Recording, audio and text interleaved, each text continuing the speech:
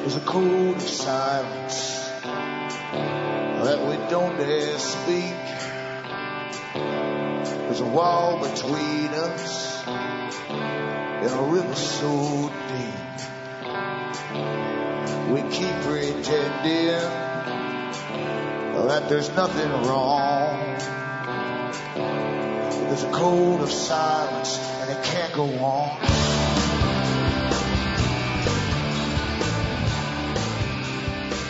Hi folks, I'm Alan Watt. This is Cutting Through the Matrix on the 2nd of May 2013. I always start off by advising newcomers to look into cuttingthroughthematrix.com website. You'll see lots of sites listed there. These are the official sites I have.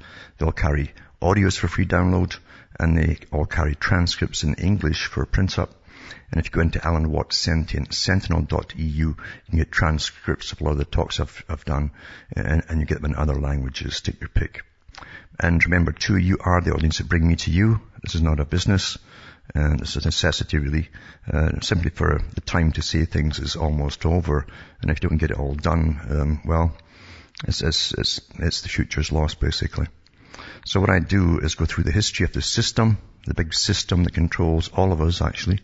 We're all indoctrinated by it. It's a scientifically controlled system. And the people who designed it wrote lots and lots of books about it, over 100 years in fact. And many of them who sat in the big international circles would write their memoirs and tell about their participation in their particular part of it. That's to do with social culture changes and the indoctrination of people using scientific technology and scientific methods like behaviorism and neuroscience and so on. And it's worked awfully well. Every generation gets an update for the next push and the next push because the future's planned that way, you see. And for a global society, you have to do a lot of planning, obviously. And it was done a long time ago. A long time ago. And that's why really you have such varied opinions between young people and even people 20 years older than themselves, because the young ones always get the latest update, which will be different from the ones before. And that's why there's a sort of impasse there with points of view. Indoctrination works awfully well, and those who are indoctrinated will be the last to ever admit it, or even look into it themselves. So remember too, you bring me to you, so you can help me go along by getting the books and discs, hopefully at cuttingthroughthematrix.com, where I go through some of the techniques used upon the public down through thousands of years, very old tricks of chronology, and it still works very well. Today it's even better, of course, with TV, seeing is believing, and all that kind of stuff, like Wag the Dog, the movie. And remember too, from the US to Canada, you can buy using personal checks still, or international postal money orders, or you can send cash or use PayPal. Across the world, Western Union, MoneyGram and PayPal. And straight donations are really seriously welcome as we go through inflation, which of course is just printing more and more money and devaluating the currencies across the world actually. The whole world's going through the same system because we're globalized, we're standardized, and they have to bring in a new currency eventually, when I don't know, but they really do want one day to have a world currency. At the moment they've got different agreements to do with trading blocks. The European Union now has, of course, its own currency, the euro, and they want the Americans to eventually to have the next one too for the whole of the Americas. They've been pushing that for quite a few years and haven't quite got it yet. But the Far Eastern Pacific Rim too will eventually get the same thing as well. The three main trading blocks that Karl Marx talked about a long time ago. So we're living through planned change, and those who control power today always control the future because they ensure that everything is progressing towards their own future, the one that they want for their own offspring, in the same positions of power. Power never gives itself up. It doesn't like to share power with anyone else outside, and it always tries to get more and more power. And we truly are living through a scientific age of massive control. Massive control. And really it started big time, of course, with television, and it's still being used to its maximum today. Back with more after this.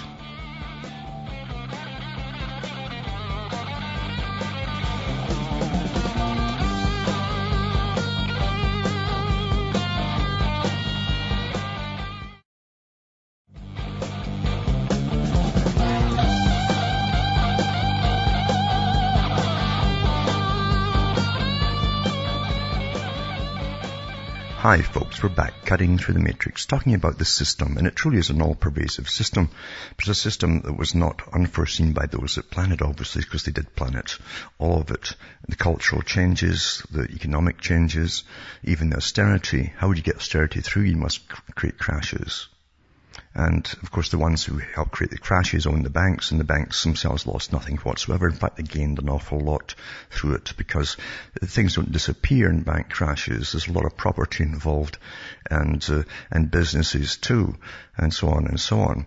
And they get bailouts and all the rest of it too, so they're actually better off after it for the banks. But anyway, the public lose every time, because the whole point is, you see, there's always been a kind of feudal system on the go.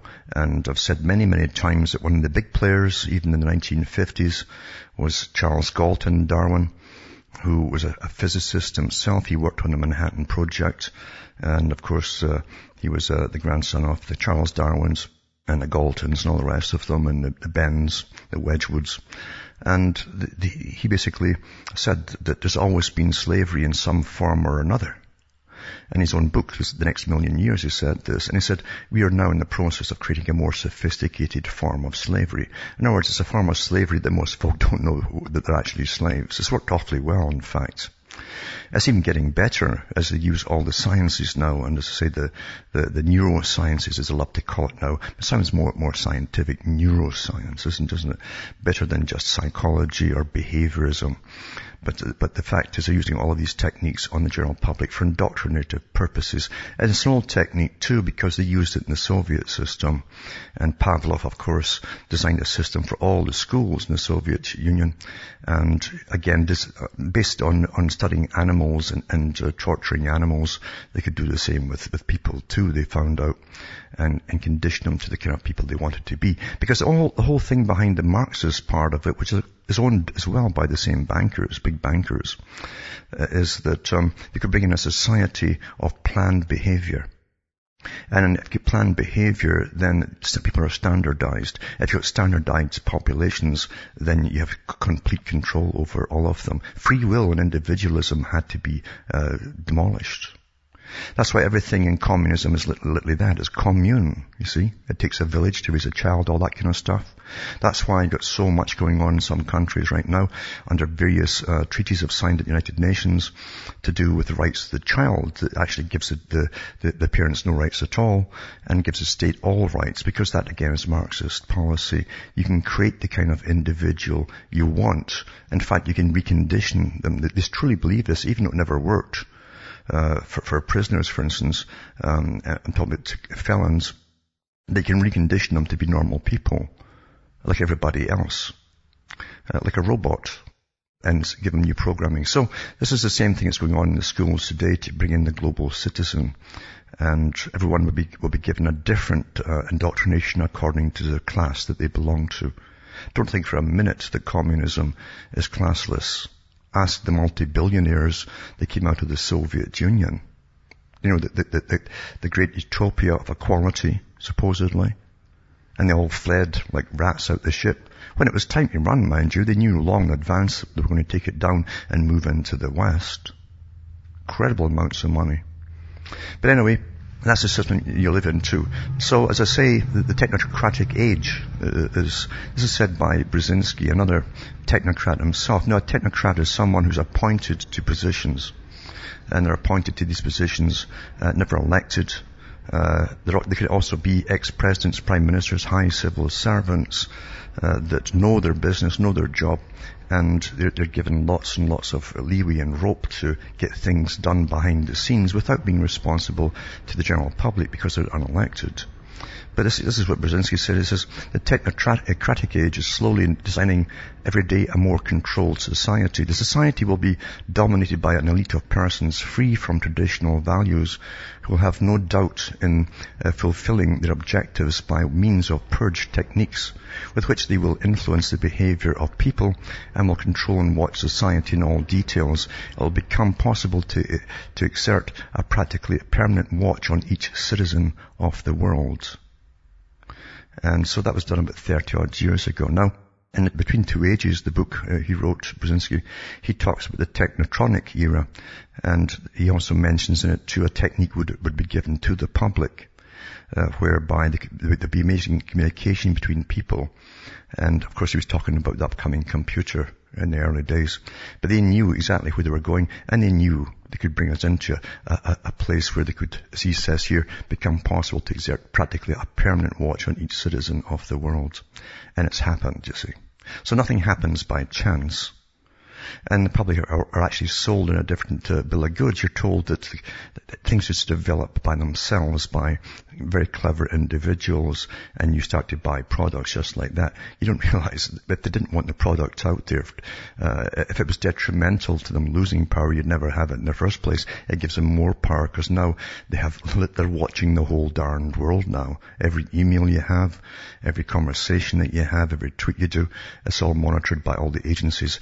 As I constantly read here every other week when there's new laws passed to give them more and more rights to use all your information.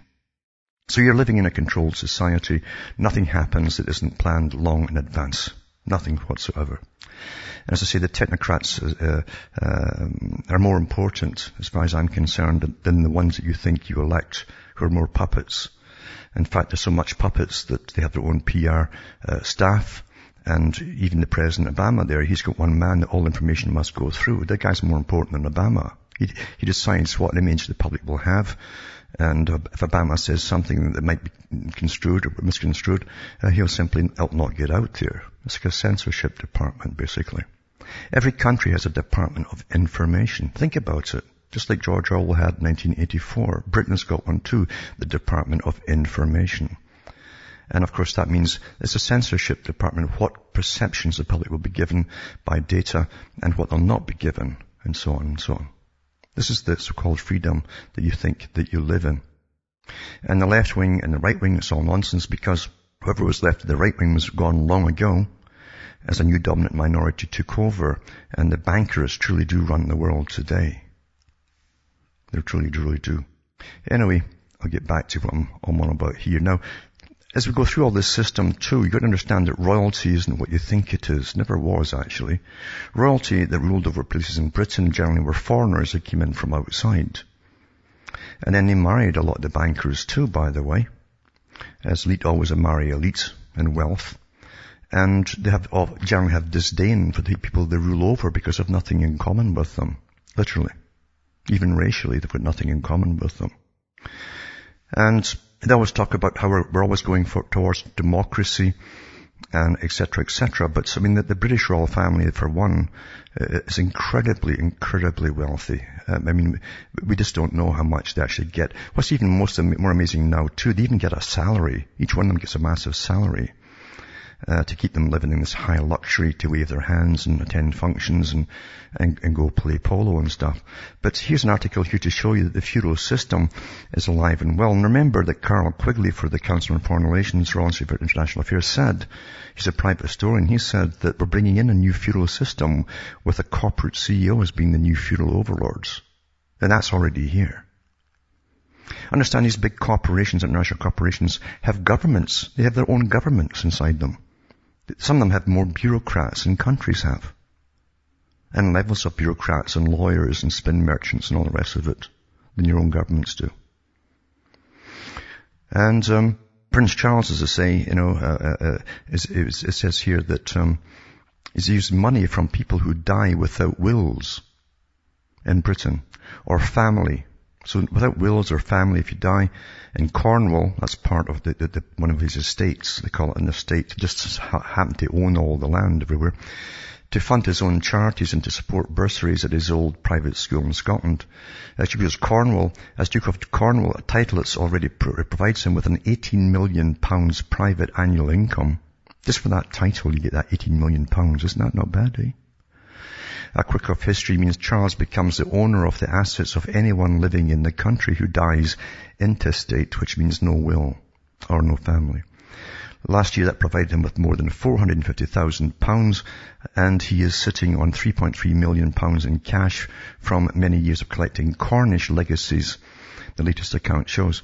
It says in 2012, the benevolent fund he set up to use the money made one of its largest grants of £5,000 to the elite public school of Gordonston in Scotland, where a place now costs £30,000 a year for the students. £30,000. I think he went there for a little while, not very long, because he couldn't handle it. It was too rough for him. And they had to move him, because the guys there really taught to really compete big time, and are rather physical as well. So he had to move. But anyway, he says the biggest grant was £19,300 to Charles' charity business in the community, whose supporters include some of the biggest companies in Britain.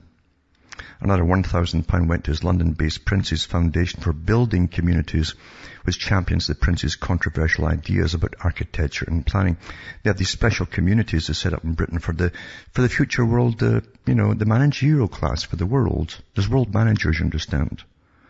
And just like the rest of you all get crowded into these communitarian areas, the overcrowded slums, for Agenda 21, they already have these other ones set aside, these model places that the ones that will manage you, the better ones will manage you. And they're really, really nice when you see some of them. You can look them up on websites. It says the donations have drawn particular criticism in Cornwall, where there were calls for the inheritances to be channeled into the public purse, as they are for the rest of England.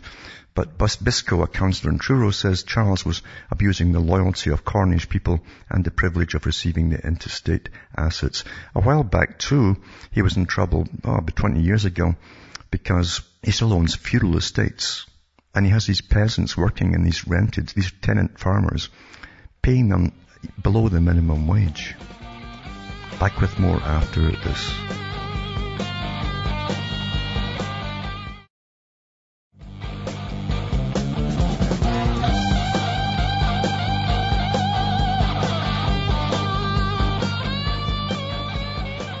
Hi folks, we're back cutting through the matrix, and most folk I'm sure know, of course, about May the 1st and what it stands for and so on.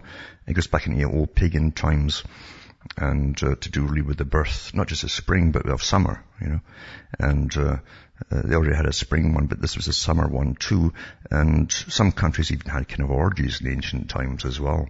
Procreation, the birds are all doing it, everybody's doing it. So it has lots of connotations too, but we also know as well that the communist faction had that on May Day as well, as part of their so-called progress, etc., a symbol of renewal year after year, just like the buds coming out and so on. They would always be pushing and pushing, and even had songs about it too. Some were covert ones and almost occultic, but and were very popular too. But it's interesting that President Obama has marked May the 1st as basically Loyalty Day. Loyalty Day. I'll put the link up tonight from the White House for those who want to read it. And this is Loyalty Day. This Loyalty Day, I call upon the people of the United States to join in support of this national observance, whether by displaying the flag of the United States or pledging allegiance to the republic for which it stands. It's so amazing to me. I've always thought about it, and I've said it many, many years ago, that it's amazing how folk can worship a symbol and still worship the symbol, thinking it's the same thing when literally everything's been reversed. Or you've even been taken over a country. They don't even notice they've been taken over. It's quite amazing to me that folk just drift along to it. It's really great imprinting. Also, 2 abortion clinic video makers call for government investigation from the Washington Times about a pro-life activist group that uses hidden cameras to go undercover in abortion clinics. Call Wednesday for government investigation into the practice of letting born alive children die.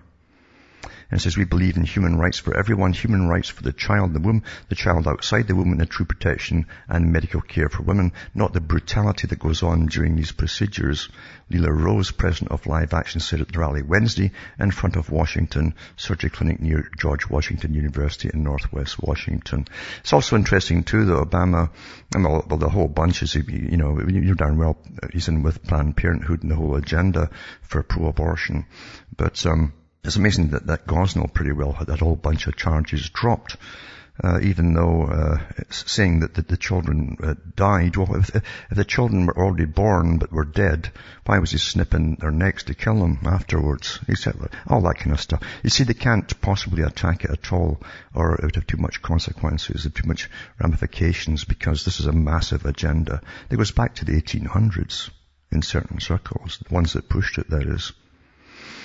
And you should read that out for yourselves, the history of it. And, This is quite an amazing one too. A Chinese surgeon should not keep the award, the academics say. And it's from Australia. But it says that a Chinese doctor accused of overseeing the harvesting, I like how they say harvesting of organs, as like it's a crop, from political prisoners in China for transplantation should be stripped of an honorary professorship which is awarded by the University of Sydney, Australia. This is the honour awarded to transplant surgeon Huang Jifu, was still until recently China's Vice Minister for Health and now oversees its organ transplant committee, has split university staff and transplant experts. They're basically still practicing execution on demand, and they do. Because you see, if some rich sod needs some organ, you see, very rich, anywhere in the world now, they try and get a good DNA match. And of course, they're all listed in the prisons. So they go and execute them and get the fresh thing, you see. It's very fresh. More bucks for the fresh thing. And that's that. So they get awards for that now. Now, that previous article I read about abortion, I mentioned years ago, once you start with abortion, then life becomes cheap. And you better understand that another big founder of Planned Parenthood up there was Julian Huxley at UNESCO, United Nations. And I've read his articles on the air. And he talked about the need to dethrone humanity from his pedestal, thinking he is a supreme being, and bring him down to a lower level in order to accept the fact that they wanted to go ahead with aborting us and life is cheap. So they had to train you that life is cheap. It's already been done. I'm not complaining because it's done. There's no point complaining about what's happened. Because most folk today don't care. All the degradation that was injected into us through indoctrination has been awfully affected through the generations. And now they're going after the elderly. Now they're even saying they'd like folk to drop dead when you retire rather than just simply collect your pension. Stuff like that. Because one thing leads to the next, to the next, to the next, understand? So when you knock down anyone else's life, it also affects your own, whether you like it or not. It does. It does. Why should anybody stand up for you? You're just another life, aren't you? There's no big deal in that. And that's where it goes. And that's what they want. That's what the masters that run the world want. Anyway, it says, but the university at the International Transplant Society says Dr. Huang has been the foremost leader in reforming organ donation in China, calling for less reliance on organs from executed prisoners. Well, he's made his cash up until now, right, on it? So, they get awards for doing it now. If you're very rich, you can afford this kind of stuff. Also, too, remember I've mentioned many times that the whole big plan set up by the Royal Institute for International Affairs, Council on Foreign Relations, the Fabian Society, all the boys, they're all part of the same group, by the way, left and right wing. To set up wars, to bring countries to their knees, to amalgamate nations into blocks like the European Union, which they did. They also bring the central banks. And then they amalgamate them into the European Central Bank. They'll now just cut their interest rate to a record low. It's like a last-ditch attempt before the Depression. Back with more after this.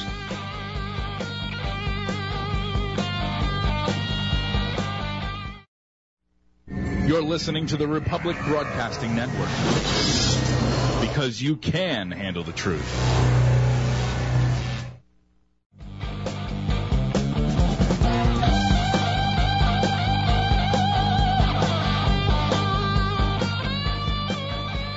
Hi folks, I'm Alan Watt. We're cutting through the matrix, talking about the European Central Bank, this private bank that's really helped sink lots of countries by forcing them through treaties they've all signed with the European Union to keep throwing billions of dollars in there, or euros or whatever, to plug holes in other countries that are failing. So they often borrow money from the World Bank and the IMF to lend or give away to these ones that are sinking. And now that they're all in a mess. Now this is not craziness. This is planned this way to give eventually the BIS, Bank for International Settlements, total power over the world, because that's what Carl Quigley wrote in his own book about them.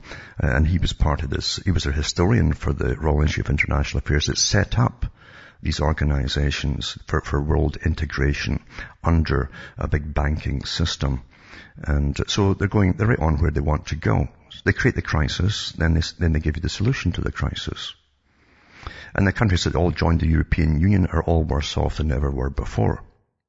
Ever, actually.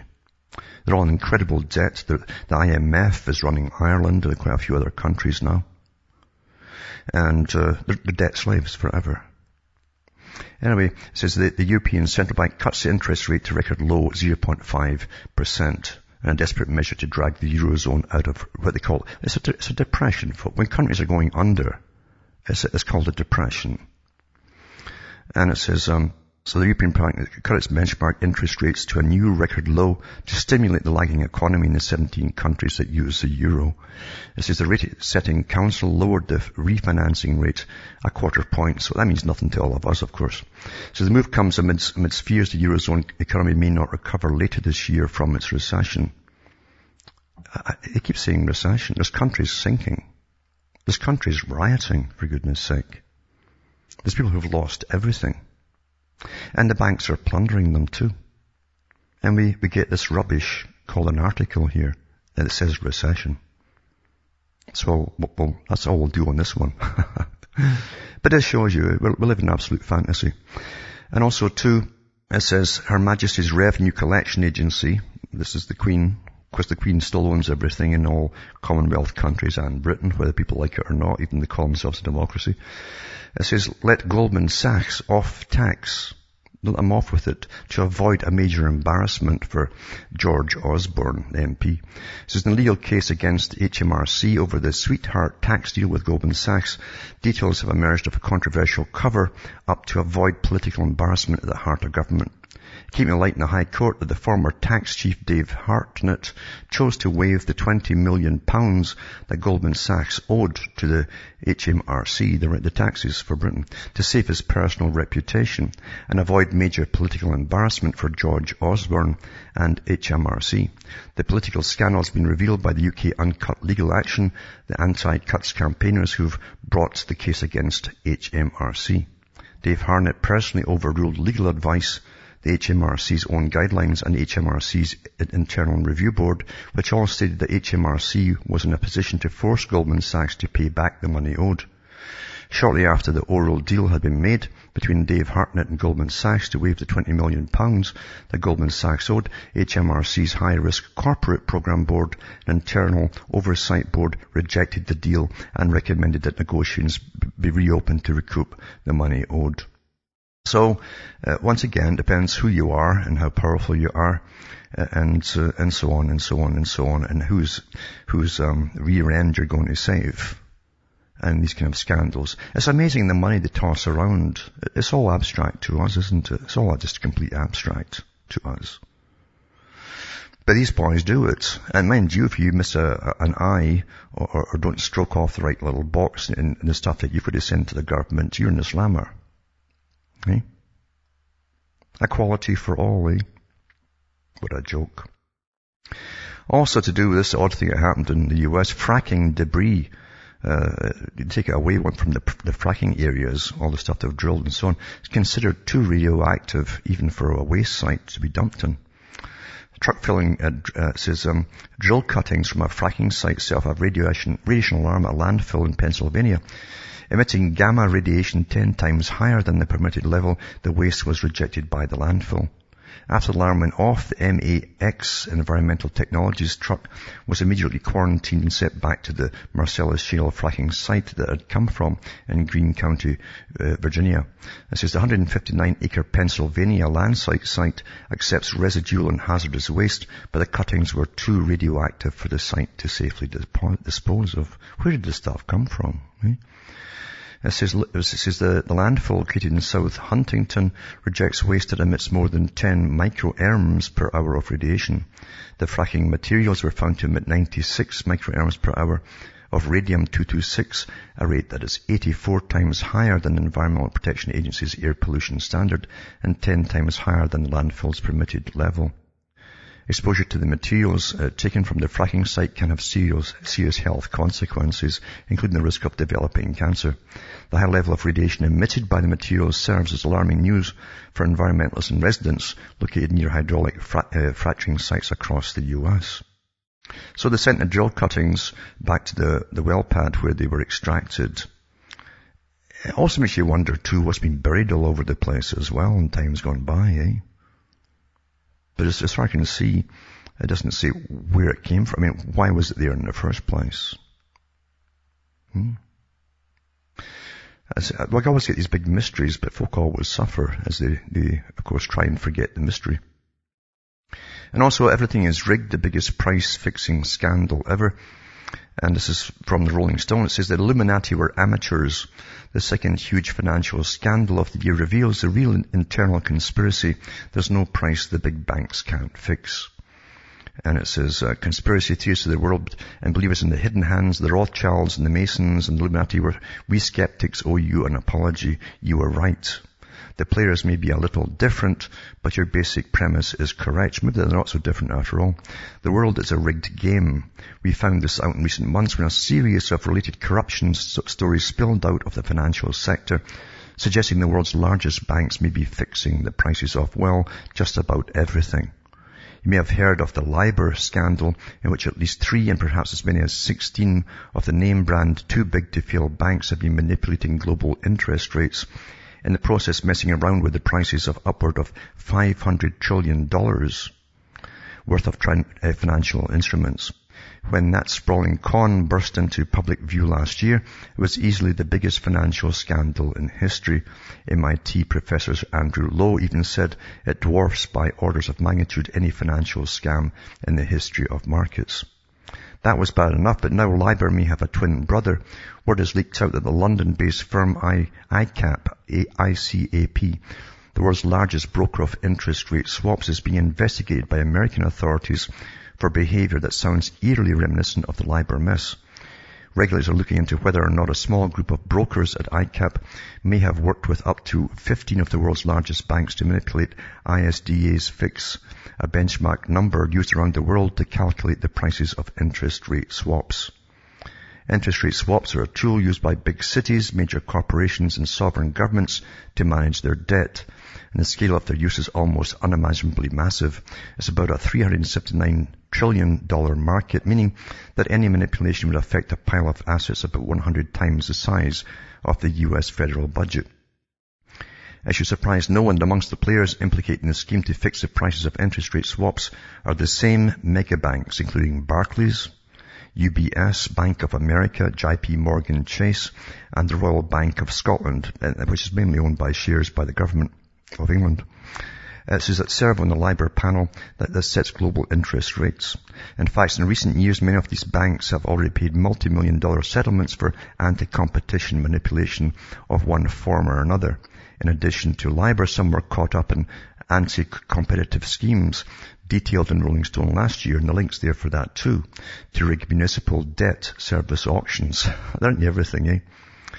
It says, though the jumble of financial acronyms sounds like gibberish to the layperson, the fact that there may now be price-fixing scandals involving both LIBOR and ISDA's fix suggests a single giant mushrooming conspiracy of collusion and price-fixing hovering under the ostensibly competitive veneer of Wall Street culture. In other words, it's an international organization. It's a big mafia, folks. It is. That's what it is. And it says a scam that the Wall Street learned from the mafia. Now, it's not the Italian mafia. This is why, because LIBOR already affects the prices of interest rate swaps, making this a manipulation on manipulation situation. If the allegations prove to be right, that will mean that swap customers have been paying for 2 different layers of price-fixing corruption. If you can imagine paying $20 for a crappy PB&J because some evil cabal of agribusiness companies colluded to fix the price of both peanuts and peanut butter, you come close to grasping the lunacy of financial markets where both interest rates and interest rate swaps are being manipulated at the same time, often by the same banks. It's a double conspiracy, says an amazed Michael Greenberger, former director of the Trading and Markets Division at the Commodity Futures Trading Commission and now a professor at the University of Maryland. It's the height of criminality. And I'm telling you one thing, the guys that do nothing, and mind you too, they tend to, some of them are intergenerational, they got every trick in the book. I think they're weaned on scams, to be honest with you. And they can see a scam behind it. They can actually see through everything. They're incredibly streetwise. And then they're trained through universities to sharpen and hone their skills. And then they're set loose on the general public. And this is what you get. International criminality, where the average person can't get their mind around all the bends. See, most folk, you see, think in a linear fashion. These guys are non-linear. They're non-linear. That's why they get off with this. That's why folk can hardly figure out what they're up to. No, I'm not kidding about that too. It's a fact. It says the bad news that didn't stop with swaps and interest rates in March. It also came out that two regulators, the CFTC in the US and the Madrid-based International Organization of Securities Commission, were spurred by the LIBOR revelations to investigate the possibility of collusive manipulation of gold and silver prices. Given the clubby manipulation efforts we saw in the LIBOR benchmarks, I assume other benchmarks, many other benchmarks, are legit areas of inquiry, the CFTC Commissioner Bart Chilton said. But the biggest shock came out of the federal courtroom at the end of March, though if you follow these matters closely, it may not have been so shocking at all, when a landmark class action civil lawsuit against the banks for LIBOR-related defenses was dismissed. In that case, a federal judge accepted the banker defendant's incredible argument. If cities and towns and other investors lost money because of LIBOR manipulation, that was their own fault for ever thinking the banks were competing in the first place. A farce was one of the antitrust lawyers' responses to the eyebrow-raising dismission. An incredible, says Sylvia Sokol, attorney for the Konstantin Cannon, a firm that specializes in antitrust cases. All these stories collectively point to the same thing. These banks, which already possess enormous power just by virtue of their financial holdings, in the US, the top 6 banks, many of them the same names you see on the LIBOR and SDA fixed panels, own assets equivalent to 60% of the nation's GDP, are beginning to realize the awesome possibilities for increased profit and political might that would come with colluding instead of competing. In other words, cartelling, folks. But you know something?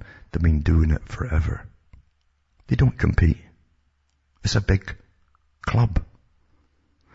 To rig the rights. It's like a whole bunch of stores getting together, fishmongers saying, let's all rig the price of fish. Don't undercut anybody else. This is as old as the hills. But the banks have always been doing this. It says, moreover, it's increasingly clear that both the criminal justice system and the civil courts may be impotent to stop them, even when they do get caught working together to game the system. This is if true, that would leave us living at an era of undisguised real-world conspiracy in which the prices of currencies, commodities like gold and silver, even interest rates and the value of money itself can be and may already have been dictated from above. Well, it has. And those who are doing it can get away with it. Well, they always have. Just forget the Illuminati. This is the real thing, and it's no secret. You can stare right at it anytime you want. Yep. But nothing happens about it. Most folk don't mind. As long as most folk, that average person, not kidding you, will flick on the TV. You have God himself reading the same article here, and right after they'll turn on the TV and forget all about it within about 30 seconds. Because it means as long as there's that money, you can go out and buy the same icicle or whatever, or popsicle. They'll be, yeah, that's it. They don't care. That's why the big boys do these things, because folk at the bottom don't care. Global warming now leads to snowy springs and there's beaches under snow. This is how far off have the climate skeptics been in projecting the future climate, winter in particular. They and their models couldn't have gotten it more wrong. 10 years ago they were telling us to forget seeing snow in the winter time in the future. Now we're seeing tons of this stuff in the winter time and spring as well. They've even had a report out of Saudi Arabia, as a country famous for its heat and desert, that Saudi city was covered with snow following unrelenting weather. Mind you, they're spraying the world now. Geoengineering. And of course the whole idea is to cool it. Well, I think they've overdone it a bit. And quite a lot, in fact. Apart from the health effects too, which is really nasty for people. They know they're doing it to us too. And also, this article to do with Google Glasses. Now, I would never use them, of course, but lots of folk will because it's cool and it's new. And new is good, right? That's what you're trained to believe. But it says Google Glass has been hacked to transmit everything you see and hear.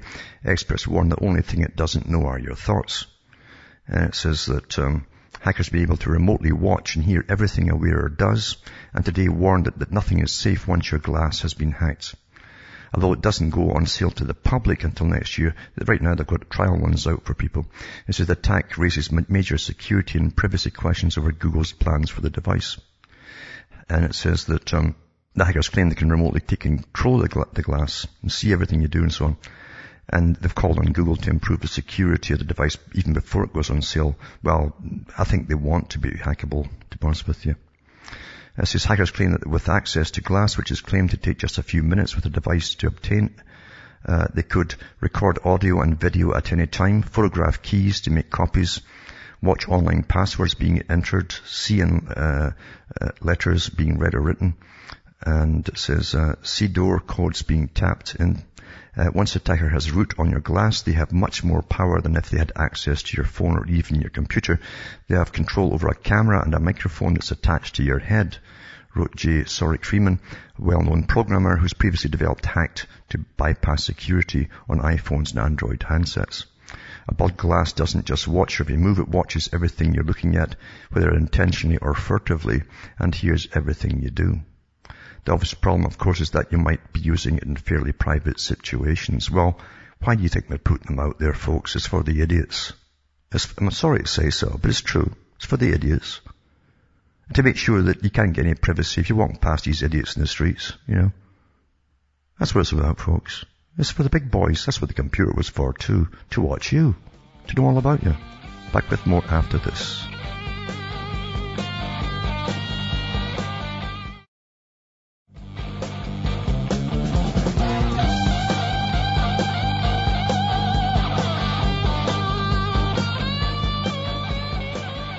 Hi folks, we're back cutting through the matrix, and also too, as I've said so many times, we're the most studied species on the planet. That's what humans are, happen to be. And you couldn't believe there's thousands of studies going on all the time on us, about us, in all kinds of areas, all the time. Because the ones that own you have got to make sure they know all about you and what's changing. In fact, if the things that they're trying to change are working or not. And that's what polls and so on are for. And a lot of them are very factual as well. That's how they can be always sure of the next step and the next step. Or do they just keep pushing in a certain area for PC, political correctness, to get the right effect that they want and so on. They're always studying us. But part of it too was also to bring in the Great Society, as they call it, the new type of human. Say the communists call it the Sovieticus, you know, the new kind of human that we're going to create. But they're still at it, because it's all Marxian anyway. And Marxism is simply a branch of the bankers, because they run both sides. Dialectical materialism, you need two opposing forces to bring in the thesis, you know. And that's what they've done. That's how it works. You can't get a change unless you get two opposing forces. It says, young people want everything but can't be bothered to earn it, as the fantasy gap between actual earnings and expectations widens amongst graduates. This is research into the life goals of 3 generations of students show teenagers are more driven by materialism than ever. Numbers don't add up, as 62% want to have money, but 39% don't want to work for it. That's the new socialism, you see. Life goals of 355,000 students surveyed in the US show a shift in priorities. And it says, they all want the cash and the flashy lifestyles, but they aren't prepared to work hard to achieve it. They don't think they should. And they have a sense of entitlement, more so than previous generations, according to the new research. Studies show that teenagers are more materialistic than ever, and so on. The survey into the life goals of 3 generations of students revealed the fantasy gap between the desire for wealth and desire to work. The importance of life goals to young people have been tracked for 40 years in the graph above. And they have universities studying all parts of us, all the same things, you know, year after year. The percentage of students who agree that the goal is important is measured on the left. And the categories of goals are the development of meaningful philosophy of life. Well, they're always given the philosophy of life by the dominant minority. Becoming well off financially, having a great deal of money, and becoming a leader. The outcome shows that while leadership has increased over the years, being well off and having a great deal of money are top priorities for students. Well, who wants to be poor, right? Developing a meaningful philosophy of life was important to 8.5% of students in the 1966, and 2008 only 48% felt it was important. The survey examined the priorities of 355,000 young people between 1976 and 2007. Professor Jean Twenge, who led the research, said there was a generational increase in narcissism and entitlement. And that's exactly what I've mentioned before, that the boys who set up this present system that we're now living through, and many of these guys are now dead, these professionals, like Lord Bertrand Russell, he said, well, we shall bring in a narcissistic generation back in the 1940s and 50s to get through this phase. Because they're too wrapped up in themselves to care about the big picture of what's happening about all those around about them. And that's part of the reason for it. So anyway, the professor was from San Diego State University, and I'll put the article up tonight for those who want to know about it. From Hamish, myself from Ontario, Canada, it's good night. May your God or your gods go with you.